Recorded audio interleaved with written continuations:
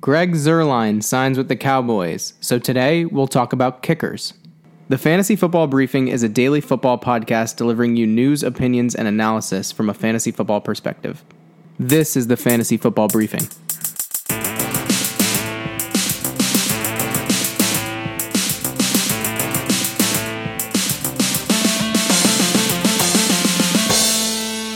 I'm your host, John Maselli, here with my co-host, Jason Spencer. Jason, how you doing today? I'm doing well.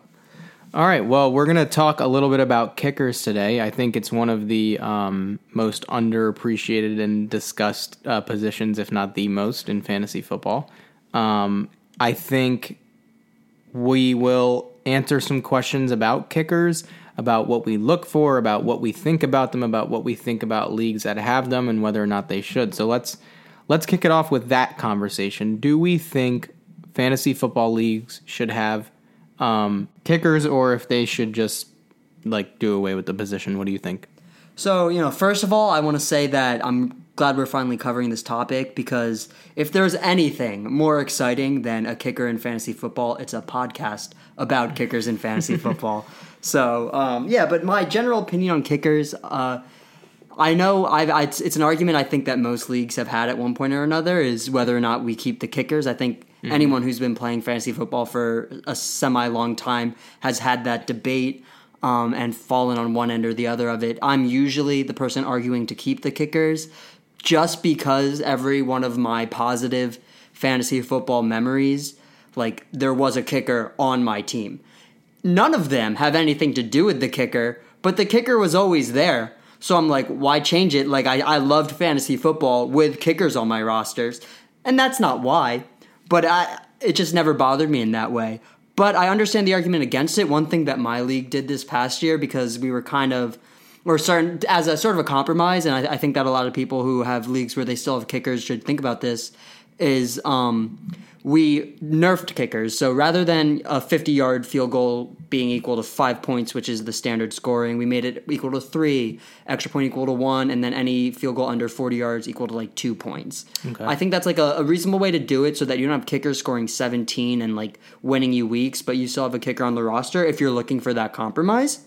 And I don't mind kickers. It's one more player to root for on Sundays. That's the way I see it. So. Yeah, I think the thing about kickers being on your rosters, and you can correct me if I'm wrong, but I don't think there's another play on. I think it's the last of the straws in terms of making sure that every play has some sort of fantasy relevance. Yeah, I've had somebody argue to me before that we should do punters. So that's actually the flip side of not wanting kickers, actually wanting another special teams player. But to me, that's already represented in the fact that you can have a defense and you have a special teams kick returner or punt returner.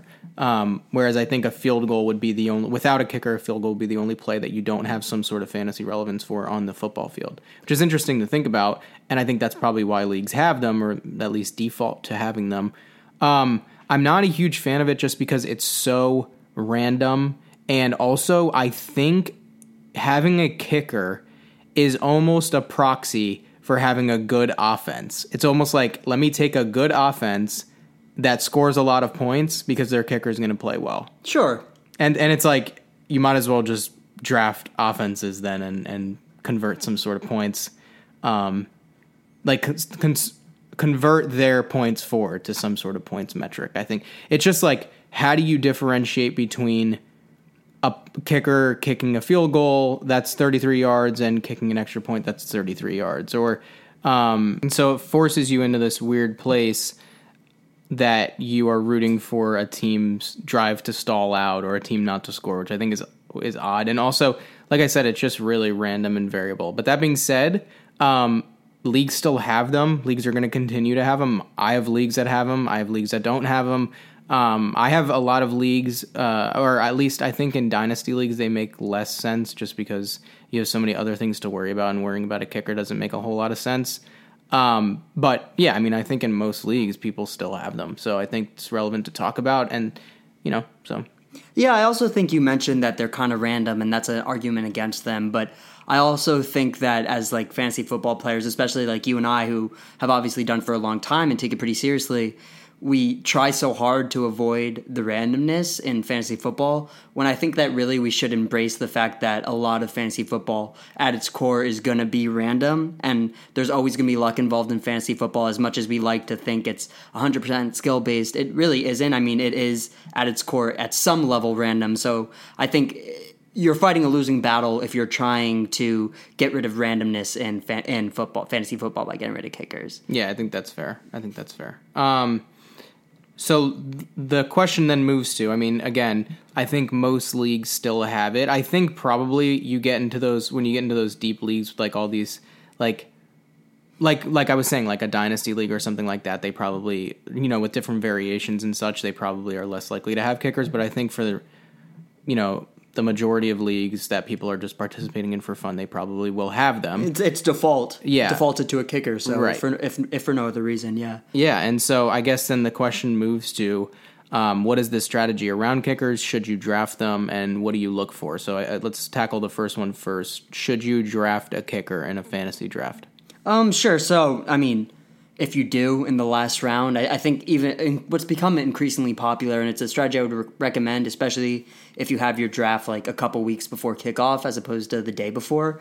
Don't even draft a kicker, just draft another player, and then the Sunday of fantasy football, you can just drop one of your players and add a kicker, because it's more valuable just to take a shot with one of the skill position guys than to draft a kicker, unless you're drafting one of the top guys like Greg Zuerlein, who went to the Cowboys today, especially in standard scoring. I mean, he has actually proved a valuable fantasy asset. Yeah. So, I mean, I wouldn't reach anything unless you know who you're getting in the last round no matter what, and you want to just get your kicker out of the way in the second to last round.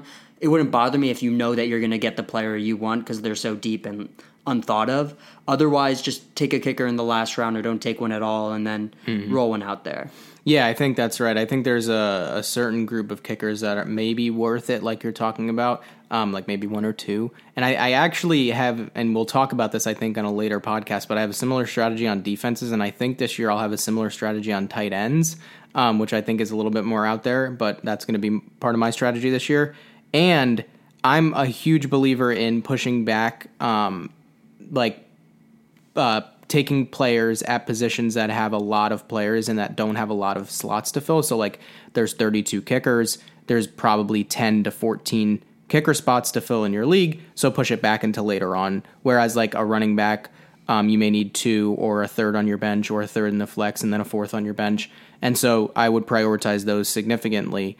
So I'm like a huge believer in pushing those picks back. So like you said, if you can avoid taking one, then I think it's probably fine unless you can get really an elite option like Zuerlein. But if not, then yeah, it doesn't make a whole lot of sense to do it. And like you were saying, I think that's a strategy, and we'll talk about what you look for in kickers in a minute. But streaming kickers, I think, is a strategy that people use.